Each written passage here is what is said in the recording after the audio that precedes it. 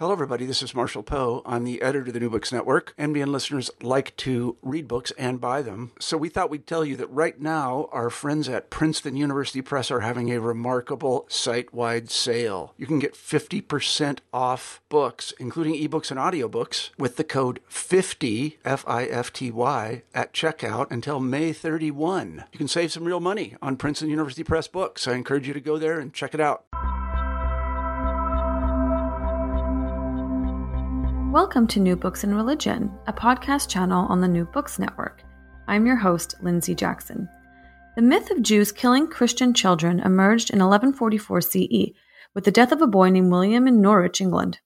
Over the course of several centuries, this myth gained traction and became firmly rooted throughout medieval and early modern Europe.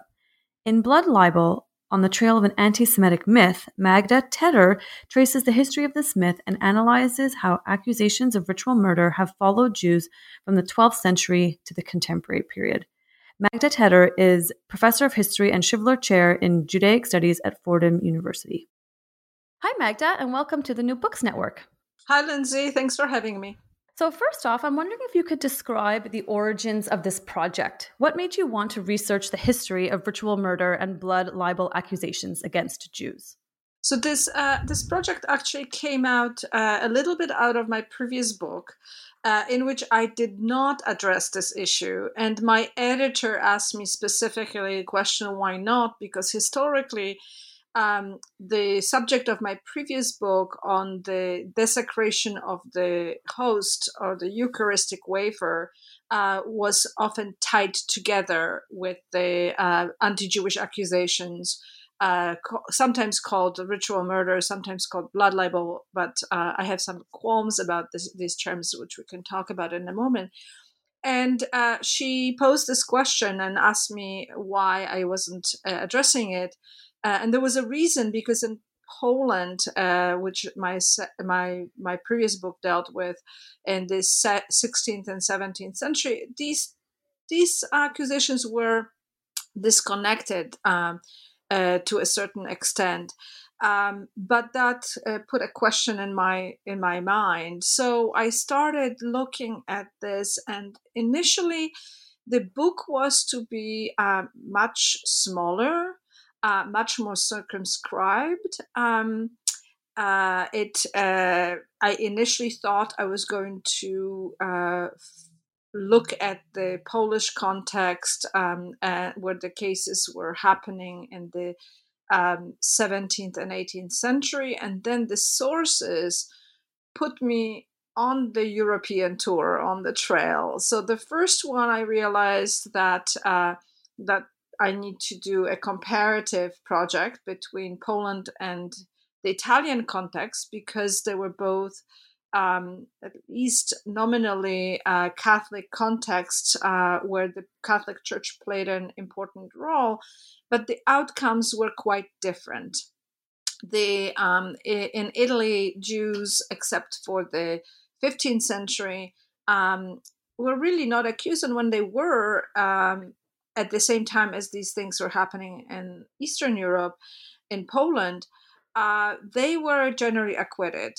So I thought I was going to investigate the questions of the Catholic Church and responses. And in fact, at the very beginning, the project, as I began to think about it and began to apply for grants, the title was The Pope's Dilemma. Because I thought it was going to be more of a story of the Catholic Church and the institution of the Catholic Church and its relationship with the what I call the sort of Italian metropole and the Polish provinces. But then as I said, following the trail of the sources, the references, took me on the European tour. And the book now is based on archival sources from, I think, 8 countries and sources in 10 languages. So it really became a much larger, much thicker, much broader book. So why don't we talk about terminology? You mentioned that you had some qualms about certain terms, so ritual murder, blood libel, etc. So could you elaborate on that? Yes. So these terms are referring to an accusation that emerged in the medieval period against Jews, saying that Jews killed Christian children. And it emerged in England in the 12th century. The story emerged in England in the 12th century as a narrative of Jews killing a Christian boy, usually, to reenact the crucifixion of Jesus. And that modern historians, and I have to say that I have to find out in which kind of context it emerges historiographically, but in the modern times, this phenomenon of this accusation was called ritual murder. That is, that Jews were supposedly killing ritually Christian children. And this is not a terminology that is used in the historical. So it is a modern term. The problem with it is that it implies some kind of a ritual. Jews had a ritual of killing. And that is, of course, terribly problematic and inaccurate and false and libelous. So I would prefer, even though I use this term in the book, because historically that term has been used on occasions when I discuss this early medieval rendition of these accusations.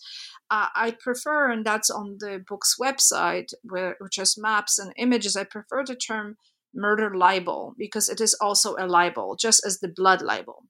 So blood libel emerges out of that initial story of accused Jews of killing Christian boys to reenact the Passion of Christ over Easter, Passover season, which we are in right now. But in the 13th century, a blood motif was added, and it was added to Jews were not just to say that Jews were not just killing in the reenactment of the Passion, but to obtain Christian blood. So that's the distinction between the murder versus the murder for blood, and that these are the different technical terms. Okay, thank you for that. You alluded to this already just in your previous answer, but I'm wondering if we could elaborate on the origins of the myth of Jews killing Christian children. Where did this come from, and how did it gain traction? So it, as I mentioned, it emerges. The first story emerges in England, and it emerges in Norwich after a death of a boy named William in 1144. But what is important thing that although William did die, or his body was found in 1144, that story doesn't emerge and doesn't become anti-Jewish stories until decades later.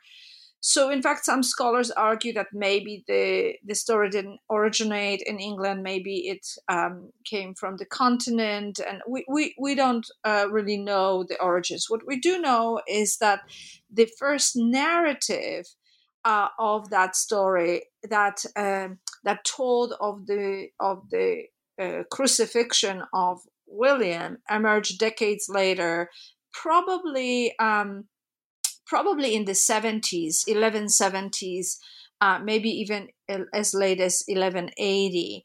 And that was created by a monk who arrived in the 1150s, to the town of Norwich and heard the story, and then began to write this narrative, hoping to establish a cult. So what is happening in the 12th century, the story sounds very familiar. And one of the prominent scholars, medievalists, Gavin Langmore, argued that this is the invention of the narrative and of the accusation that becomes the driver of the so-called ritual murder accusations, which he calls ritual cannibalism. I mean ritual crucifixion, and then the blood libel he calls ritual cannibalism, because again it's a rather problematic, because it implies as if something like that happened. Mm-hmm. But the story sounds familiar, and it seems to be repeated. It's not because the story became known. In fact, this narrative written by Thomas of Monmouth, that monk who arrived in the 1150s in Norwich and then started writing the narrative and perhaps finished it in 1170s, 1180s, sounds familiar and seems like it was repeated, is because it is very deeply indebted to Easter liturgy of Jesus's Passion. And it is no coincidence that this happens at the time, because this is exactly the time when Christians began to shift their worship of Jesus as God in glory to worship of Jesus as the suffering God. When we begin to see in Western Europe, and I gather it's also on the English Isle, the shift to the suffering, the passion of Christ. And of course, when you begin to pay attention to that, the figure of the Jews reemerges as actors, right? When you only focus on the glory of God, of Jesus as God, Jews are not playing such a prominent part. But when you focus on the drama of the Passion, then Jews do play a role in that story. And for Christians by that time, this was the story of blaming Jews for the death of Jesus. So this converges, and what we see in that narrative is very much tracks that story of Passion of Jesus. William tracks the story of Passion of Jesus. And what else is happening at the time, because Thomas wants to establish and justify the shrine devoted to William and the town of Norwich. And this is a big deal. When you have a shrine, you get pilgrims. There's religious prestige. There's economic prestige that comes with these shrines. So when he is writing this narrative, which I believe was written to justify the shrine, he writes it at the time when there were active debates over who is a saint and how a shrine can be, and how a cult can be authorized. So we do see in 1175, Pope Alexander III issues a papal bull, outlining that the only Rome can authorize the worship of saints, and there are certain conditions that need to be met. And that narrative reads really like a justification for that new cult. But what is interesting is it disappears. That is, the shrine exists, but the narrative kind of disappears, doesn't stick. And one of the arguments, I would say, one of the reasons for that is that there is no template yet. This story has not yet spread. This is something new. This is a new kind of conflation of passion and of Jesus's passion, and that new accusation of against Jews, a new narrative of Jews against Jews. But it doesn't stick. The narrative by Thomas of Monmouth becomes really important for historians because it's discovered in the 19th century and begins to play a key role in the narratives of anti-Semitism and history of anti-Semitism. But at the time, it really disappears as a narrative. The story the knowledge of this supposed incidents doesn't disappear, but it enters into chronicles, monastic chronicles, as really one-liners. In the city of Norwich, a Christian boy was crucified by Jews, or Jews crucify a Christian boy named William in the city of Norwich. That's all we have in the monastic chronicles, and that one line enters also the Continental Chronicles through this circle of the same monastic order that Thomas of Monmouth was part of. Again, not yet a full-blown narrative.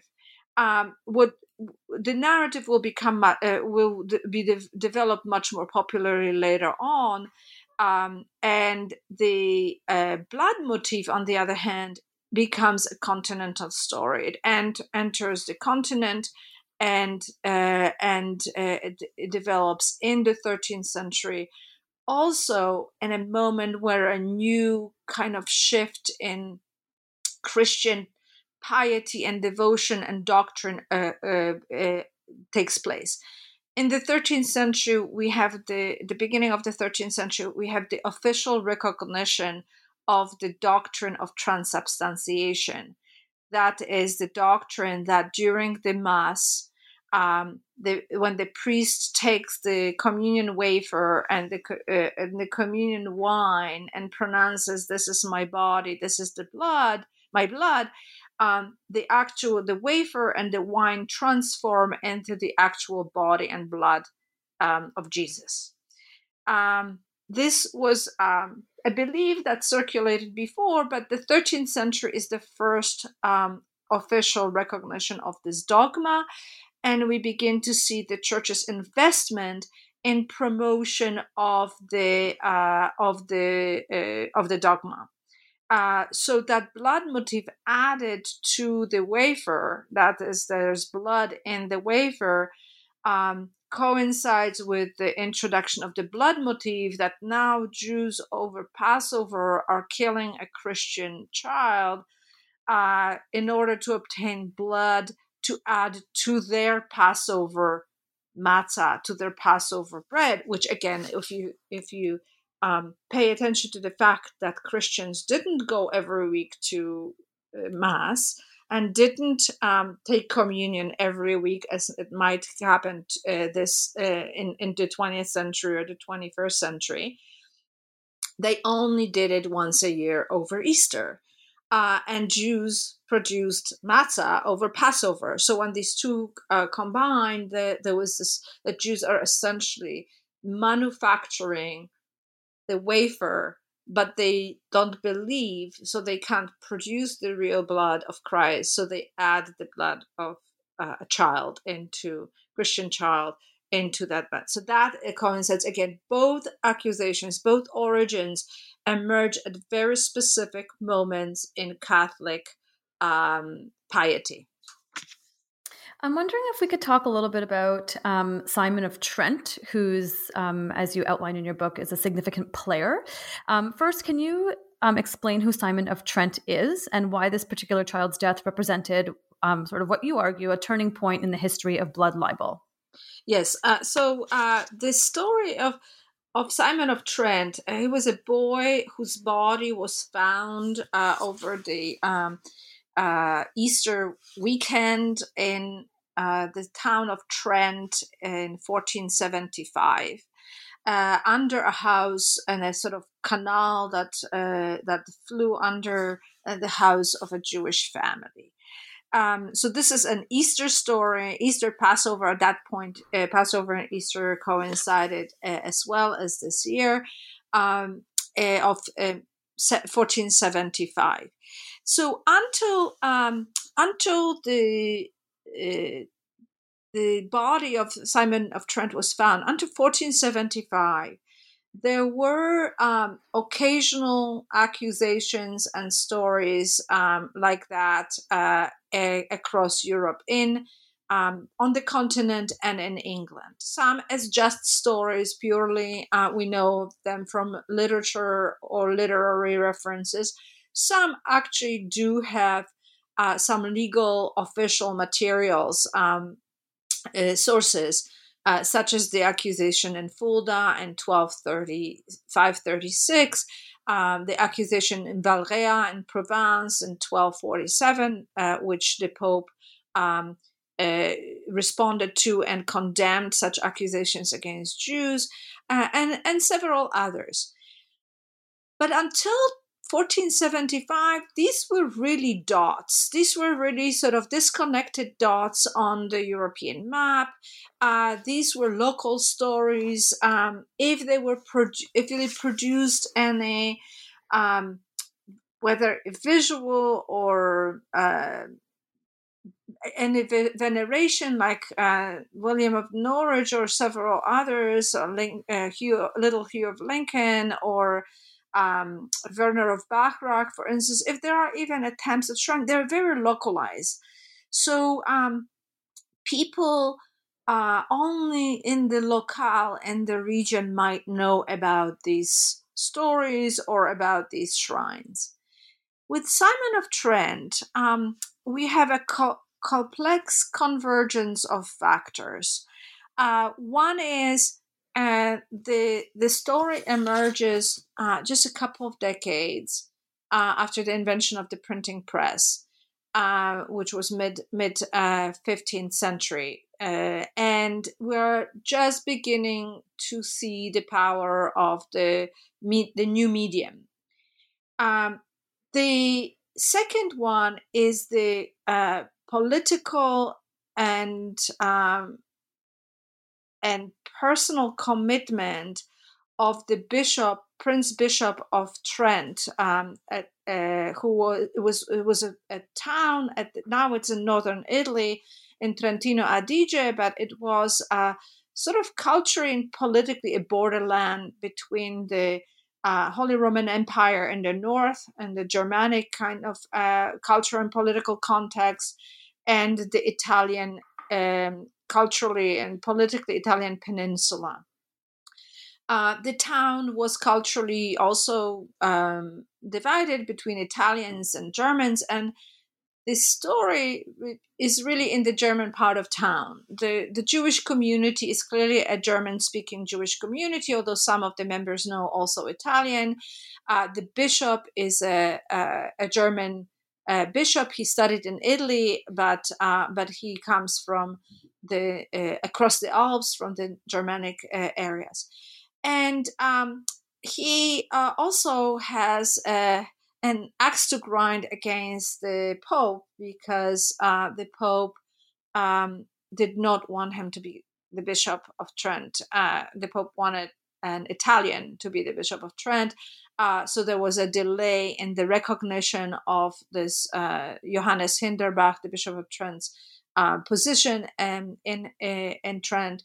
So there was a convergence of factors. He was also a very avid reader and a very sophisticated, clearly politician.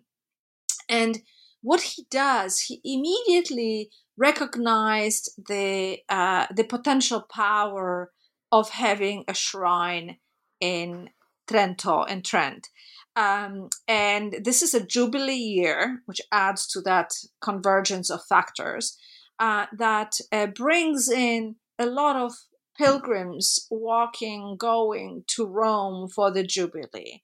And if they could stop in Trent, that would be a boon to town.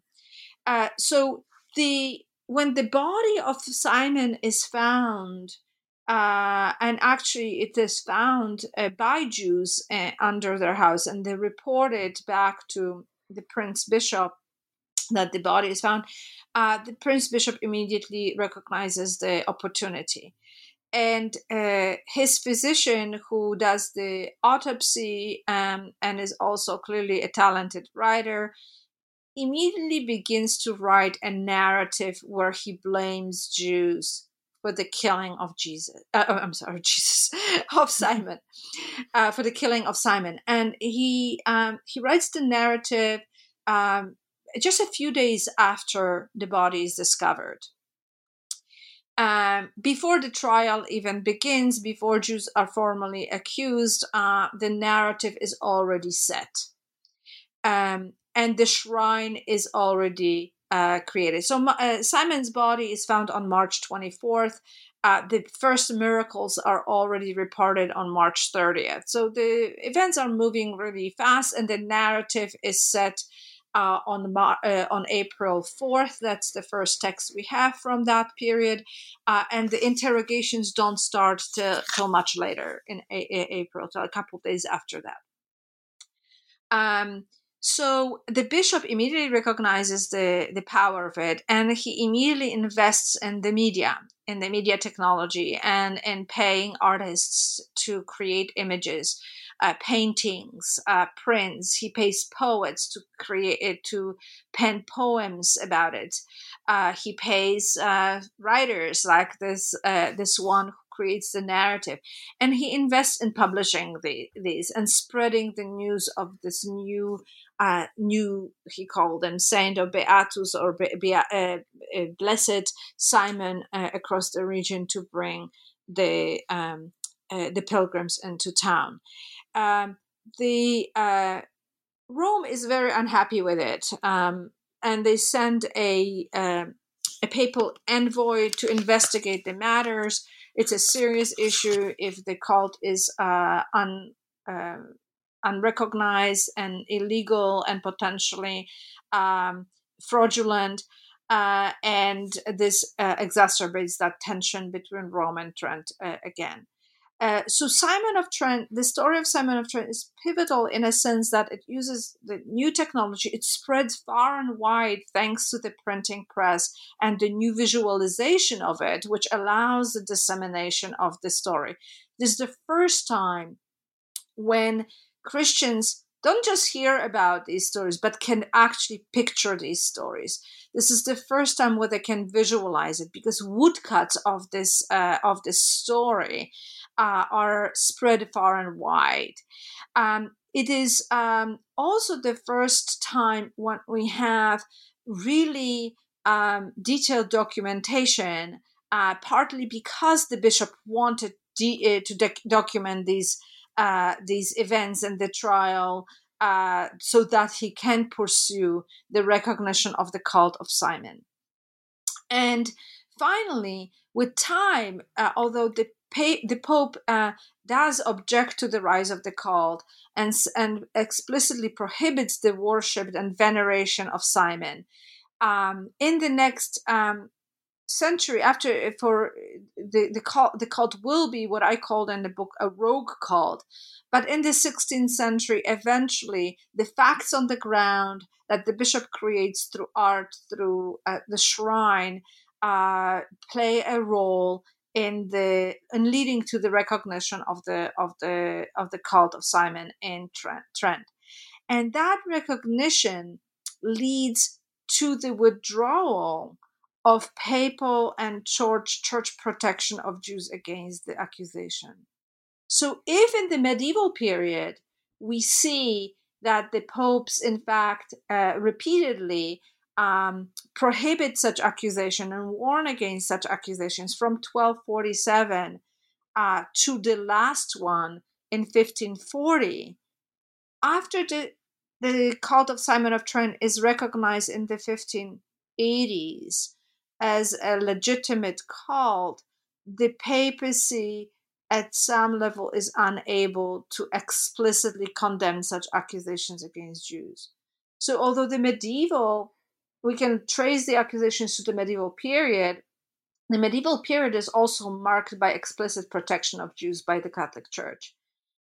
In the following Simon, that protection is withdrawn. I'm wondering if we could talk about gender for a moment. The vast majority, if not all, correct me if I'm wrong, the children who were believed to have been murdered by Jews were little boys.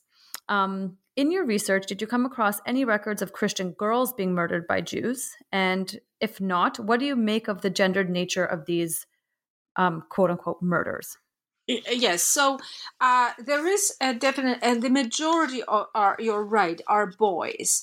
And one of the reasons is obviously it's that a connection with the parallel of Jesus, right? Jesus was a male. So therefore, if they were supposedly reenacting the crucifixion, that would have been a crucifixion of a male. However, this is not the only. There are women, or women maybe not, but girls at that point, who are also thought to have been killed or claimed to have been killed by Jews by their accusers. And in fact, the accusation that prompts the papal reaction in 1247 is an accusation that comes out of a death of a girl in southern France. So when you when you have that religious motif connected to the Passion of Christ, you most explicitly will have boys. And Simon of Trent was compared to Christ, to the point that the papal envoy thought it was idolatrous that he would be compared to Christ. So when you have that religious motif connecting the supposed child victims to Jesus, they are males. But when you have the blood motif that is all about the use of blood, whether for Passover or whether for medicinal purposes, the gender doesn't play such a role. By the time this accusation shifts to Poland in the 17th, 18th centuries, that gender and even age to some extent doesn't make much of a difference, because by that time the motif of crucifixion and the reenactment and connection with the Passion of Christ is lost. What remains and what is of interest to the accusers in Poland is the supposed enmity of Jews, or hatred by Jews of Christians and Christ, and their cruelty, and not the religious, supposedly ritual reenactment of the Passion. I'm wondering if you could explain to us the process, because to some folks who are listening, it seems like a perplexing phenomenon to find a body of a dead child, and then from there, Jews are tried and then in many cases executed for this quote unquote crime. And oftentimes, as you trace in the book, the evidence that folks sort of claim to show that Jews killed this child actually didn't match with how the body was found. It's a bit perplexing. Could you maybe trace for us how this process worked, and how Jews were tried, how they were convicted, and what happened in that process? So it is you're right. It is interesting. One of the things that is something that we need to remember, that there were a lot of dead children in the pre-modern era.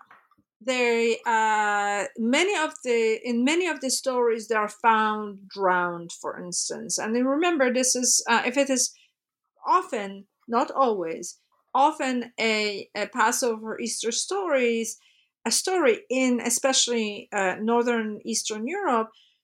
March, April is when ice melts, when children who may have been playing on the ice in January and February now may be drowning, right? So you have that seasonal aspect of it. Second, just as now then too, there was child abuse, and children were beaten and often killed. So there are a lot of bodies. There's also infanticide by women who give birth to illegitimate children, but that doesn't play a role in this, because these are just newborns. So that doesn't play a role in that narrative. So what is important to know, although it seems like it's such an overwhelming story of accusations, and when you look at the maps that I provide in the book and then on the website, it's, there are over 100 examples. It seems like it's a lot. The accusations against Jews did not happen in every single town and every single time a dead child was found. There had to be a convergence of political and social events and factors. And to give you an example, to return to Simon of Trent, when Simon disappears, it is initially thought that he simply drowned in the canal, that he got lost. He was 26 months old. He was just under 3 years old. That he probably walked away and he drowned. There's no indication at the very beginning that it immediately is used against Jews. It is only used later on when people who are invested in such accusations might then use it. An example, a very interesting example I found in Poland in the 17th century, where the testimonies actually preserved the mechanism of the accusation. So there is a woman who finds the body of her son drowned in sort of a marsh, and she takes the body, she cleans it, and the townspeople come in and initially think that she may have drowned or killed her son. There's no sign of malfeasance. There are no bruises. There are no wounds on the body. There's no sign that there was violence involved in any whichever way.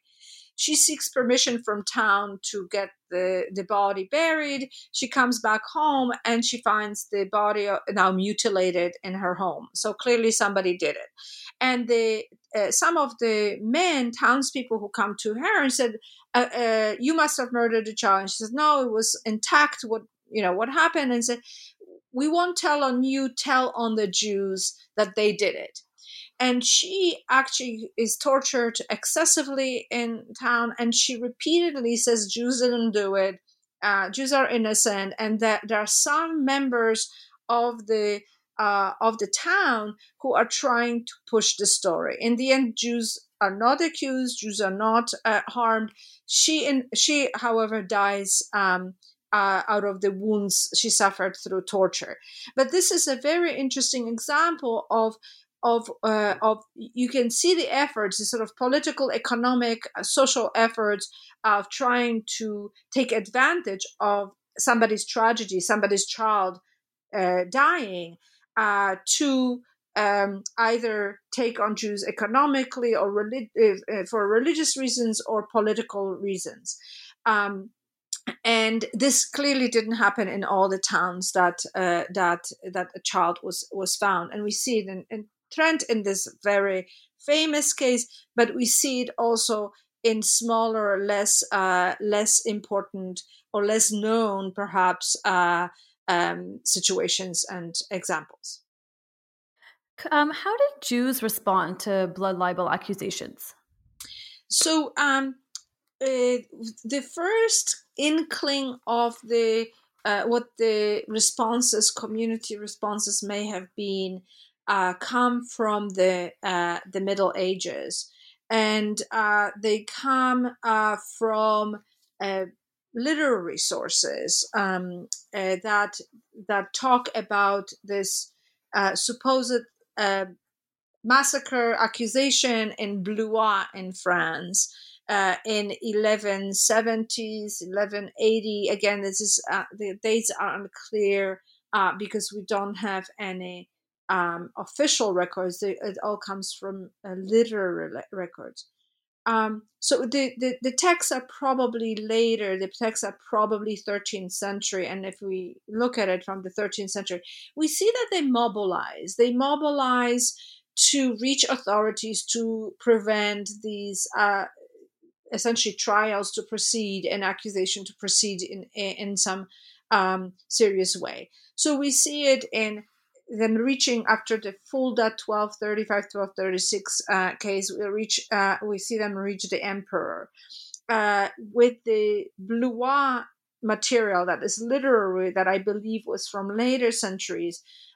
They seem to be reaching a king in France, but again, this is problematic. So, but reaching authorities, reaching the highest possible Christian authorities.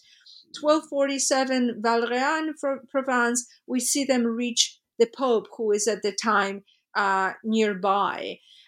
So that's the first step, is to reach those most powerful Christian authorities who can prevent these accusations from going forward. In the early modern period, so 15th through 18th century, we also begin to see literary responses. The literary responses come in a form of prayers for the Jews who were killed as a result of the accusations and the narratives they provide, and then the either prayers or later on songs and poems retelling these stories. They focus on the martyrdom of the Jews who were killed and provide a sort of a narrative of God, of being faithful to God, of not confessing to these accusations, of not accusing anybody in the community, and dying a sort of martyr's death for protecting both the community and not converting. During the process of torture and then the conviction, often the accused Jews were offered an opportunity to convert to Christianity in order either to avoid the cruel death at the stake or to be let off free, perhaps. And the songs were to reassure them, the Jews, the readers, that if they stay faithful and die martyr's death as Jews, that God will be with them. So that's one aspect of the responses, and that is marked by that response comes from mostly Ashkenazi Jews in German lands and in Eastern Europe. The Sephardic Jews who hail from the Iberian Peninsula, who at that point do not live in the Iberian Peninsula, but may have experienced Inquisition, torture in the earlier period, and that memory would have persisted. Their literary responses are different. Their literary responses are much more polemical, providing arguments emphasizing the absurdity of the accusation. They, in fact, in these stories, unlike the Ashkenazi stories in which the Jews never confess and die martyr's death, in the Sephardic stories, the Jews almost always confess to these crimes. But at the end of those stories, what is usually revealed is that the actual perpetrators are revealed, and it shows that Jews confess under torture and to crimes they did not commit, and therefore torture and the whole process is a sham and is unjust. So we have very, very clear cultural differences and the literary production and the literary responses to the accusations. The Ashkenazi Jews and those who are actually accused do either sort of provide the narratives of martyrdom and always mobilize politically to prevent and to sort of blunt the blow of these accusations in real life.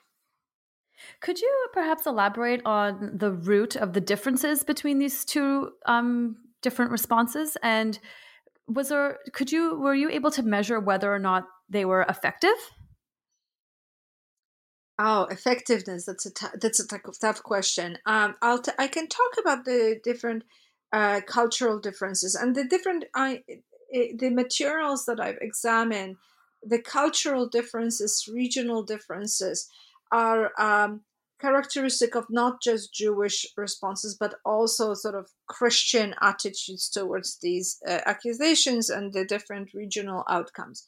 But in terms of the Jewish responses, the Ashkenazi literary. So let me backtrack a little bit.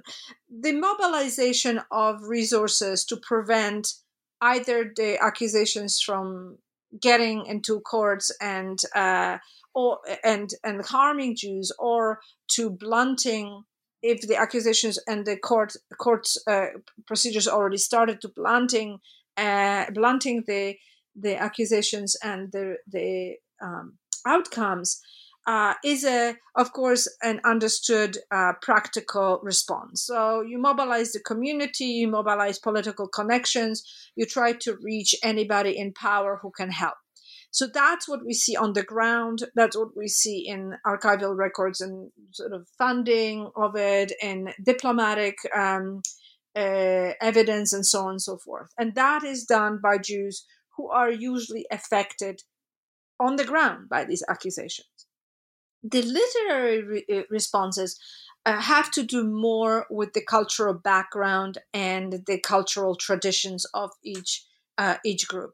So the Ashkenazi Jews have a longer tradition of narratives of martyrs and martyrology that go back to the Crusade era, to the Crusade chronicles, and to the Crusade liturgy, post-Crusade liturgy. During Crusades, there were a lot of Jews who were killed by Christians, and also Jews who, in order not to be forced to convert to Christianity, who chose death over conversion. And those stories were preserved in liturgy, they were preserved in chronicles, they were preserved in poetry, and in memory. So that, what I call a memory trail of Jewish martyrdom and the responses and the faithfulness to God, starts in the medieval period and is carried through the Ashkenazi Northern European Jewish community. Sephardic Jews do not have that tradition and that literary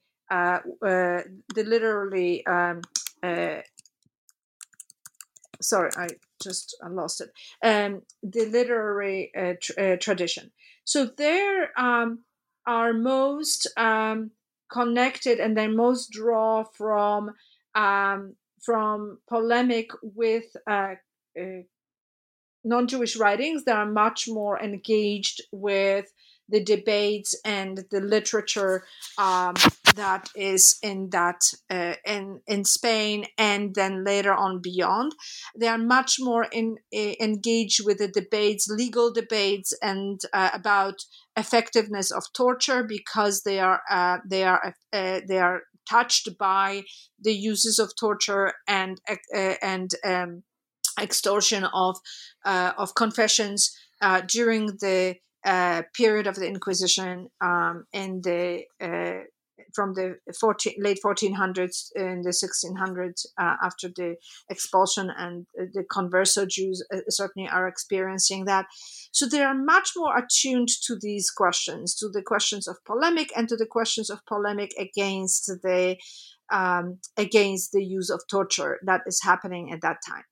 They are also not directly affected by the accusation, by directly meaning that their members are not accused of killing Christian children, because they settle in areas and where these accusations do not take place.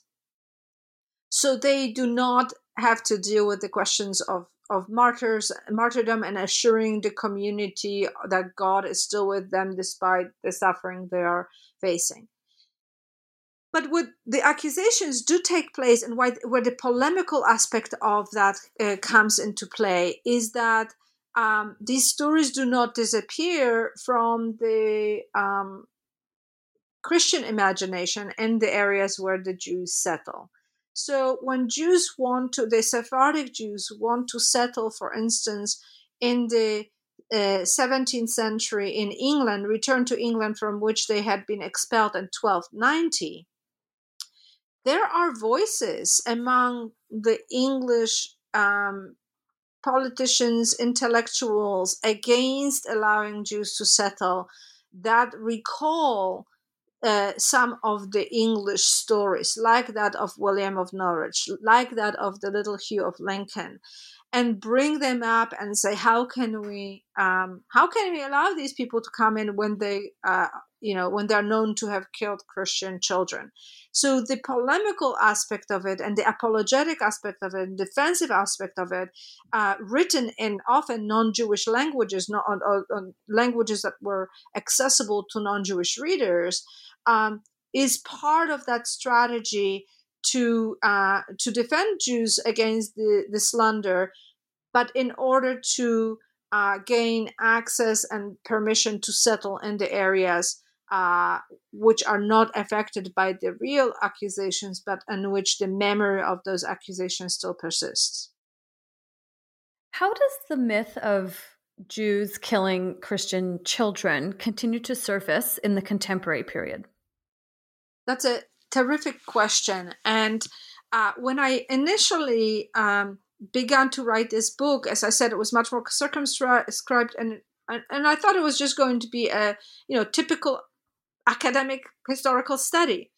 And even as it grew and I followed these trails across the continent, I still thought it was going to be a pretty much a historical study. And as I was writing, and certainly by the time the book was actually in production, it became very clear that these myths are very much alive. That is, I was aware of the uses of the imagery, for instance, of Jews killing children in the Middle East, but in an anti-Israeli propaganda. But this didn't seem relevant at all for what I was doing.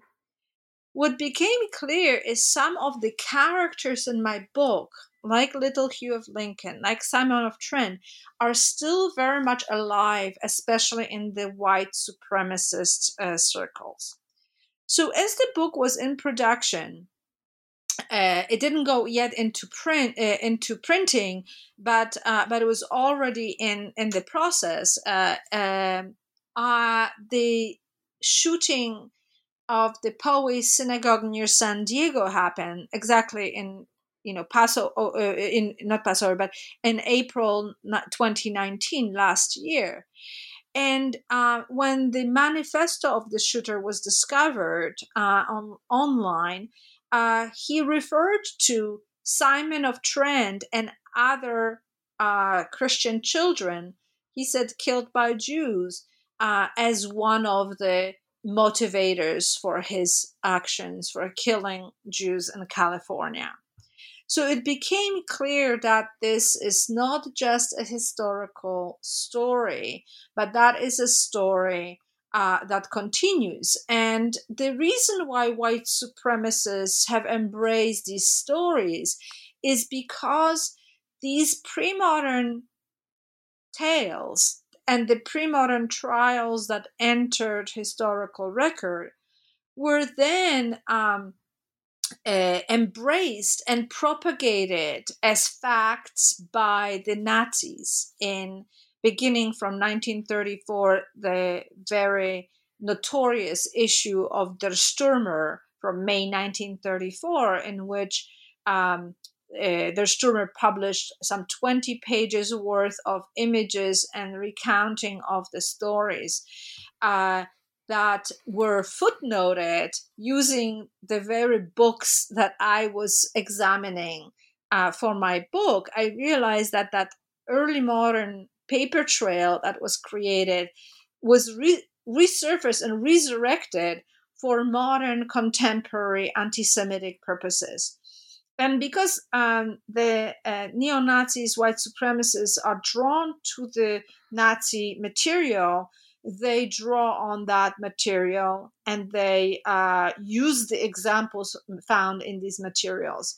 So there, Simon of Trent, with the now iconic thanks to Nazis image from the Nuremberg Chronicle from 1493, becomes a major actor and a major player. We talked before about how for many of these children, a shrine site would be developed. And I'm just curious, are these shrines still in existence, or were they dismantled? So there are material remains of some of all, if not most, I think all of the shrine. There are no active shrines or no active sites of veneration, but this memory of those shrines persists. And sometimes it is commemorated as a place that that led to the suffering of the Jewish community. And because of the material remains of those shrines and the historical memory in these places,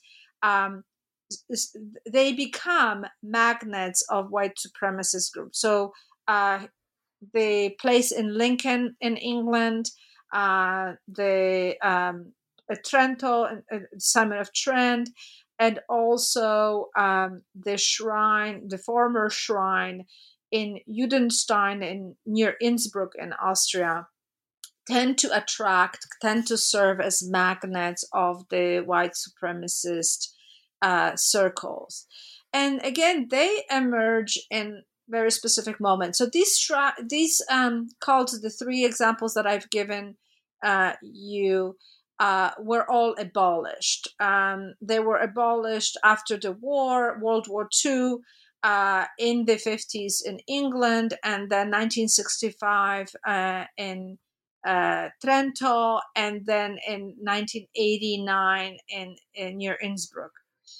So they are no longer recognized and no longer active shrines. That said, there are material remains, and the abolition of those shrines in some way serves as, for the white supremacists, for the neo-Nazis, serves as an affirmation of the validity of the accusations, because they perceive it all as a conspiracy, a Jewish conspiracy, and Jewish influence politics on religion as well. So that's why they persist. So we're approaching the end of our interview, but I have a couple of more questions for you. One is, what can we learn from the history of ritual murder and blood accusations against Jews, in the sense of, like, what can this tradition, this myth, teach us about the role of myths, rumors, and in perhaps contemporary parlance, fake news more broadly? What lessons can we learn about this from this particular anti-Semitic myth? So I think there are a couple of lessons that can be learned. One big one that comes out, I hope comes out of the book, is that leadership matters. That is, public pronouncements, public condemnation, public labeling as something as false, inaccurate, wrong, is crucially important. It may not always be effective, and not everybody will accept it. Some might even use it to rally their troops behind from the other side. But it does give moral guidance for those who want to act, but who may not have the courage to say so. But if they have an authority, a moral or political or religious authority explicitly stating and giving them the language and the backup, that is something of key importance. Silences and even actions behind the scenes are not effective. So I mentioned earlier that in 1540, there was the last time the Pope explicitly condemned such accusations, and since then there was no official explicit condemnation. That is not to say that the church authorities didn't act and didn't try to help Jews behind the scenes. This was not effective. The silence from Rome was read as a recognition of the validity of these accusations. So leadership matters. Public condemnations, public statements matter, even if sometimes they feel futile because they are not effective and are drawn out in the sea of other noises and pronouncements. The other thing is that what one reads matters.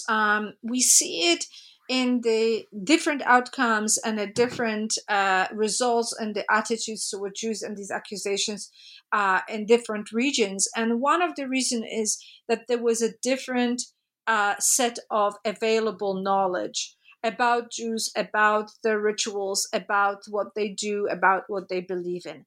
When you have only one kind of source of knowledge, one that is monopolized, that is tells only one narrative, that becomes the narrative, and often self-fulfilling narrative. And that was the case in this surge of accusations against Jews in Eastern Europe, where knowledge about them was limited pretty much to anti-Jewish works.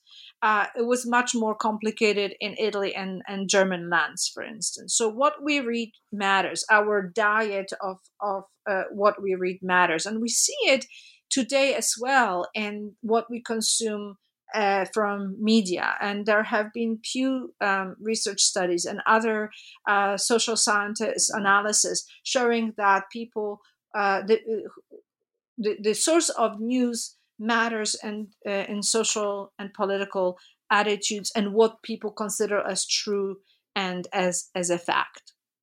And the other thing that I would say, and that will be the last point, that is important to understand not just that certain ideas and myths exist, but how they are used politically, how there's no linearity and inevitability of the uses of these stories and myths and stereotypes. They're sometimes dormant for centuries. They're sometimes dormant for decades. They're sometimes dormant in regions, for a very long time, and that they are then being utilized for political purposes. And to be attuned to why certain ideas resurface and when is another lesson that I think we could draw from the study of this persistent myth. So to conclude our interview today, I'm wondering if you could tell us what you're working on now. So the book led me to think about if I had finished the book when I thought I would finish it, but it lasted a little longer, as we all know. Sometimes projects take longer. If I had finished it before the Trump era, it may have been a different book. It certainly would not have a discussion of the confirmation bias, which became such a public discussion after 2016 elections. And it certainly threw light onto the pre-modern phenomena that I was seeing in my historical sources. So the book that I'm working on is actually on the relation of not just present sort of movements and cultural developments, but of the influence of specific historical events on the way we produce history. And the example that I will give you is that I noticed as I was doing research on this very broad but limited topic, that the modern studies or modern editions of pre-modern, medieval, or early modern documents related to blood libels came in years or soon after the modern specific cases of accusations in Damascus in 1840, in Tisa Eslar in 1880s, in Kiev in 1911, 1913. So it's and in 1935, the publication of the English translation of a paper of a church report against blood accusations came as a response to the Der Stürmer issue of 1934. So this very stark example of specific events, specific years, leading scholars to study pre-modern events and produce pre-modern evidence in modern times led me to think about, or let me ask questions about how much of the history is actually influenced by our present. Well, thank you so much, Magda, for spending some time with us today to speak about your book. It was a pleasure reading and talking to you about your work. And the book, Blood Libel on the Trail of an Anti-Semitic Myth, is out now. Thanks again, Magda. Thanks for having me, Lindsay.